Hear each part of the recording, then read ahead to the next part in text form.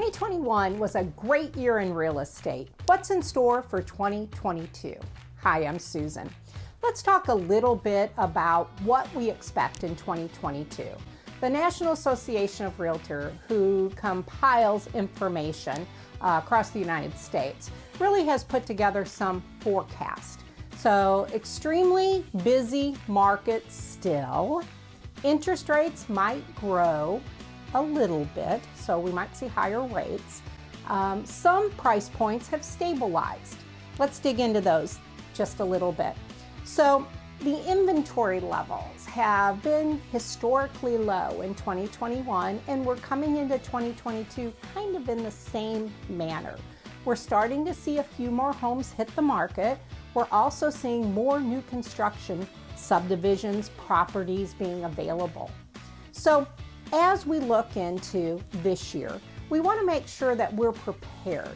So in general, if you're thinking about buying or selling, getting yourself prepared to hit the market is always important.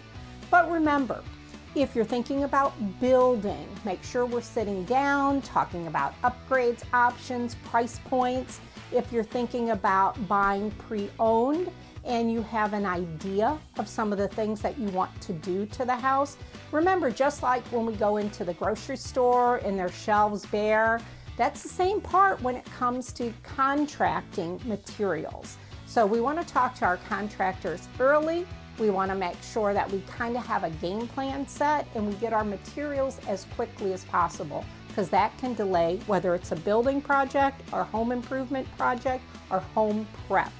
As we get into this year, we're going to learn a whole lot about what the market entails. And we want to make sure that you are as aware as possible on how to enter the real estate market. Get in there now. This is a great time to sell, and how we can teach you to be the best possible buyer out there. Please feel free to reach out to us direct.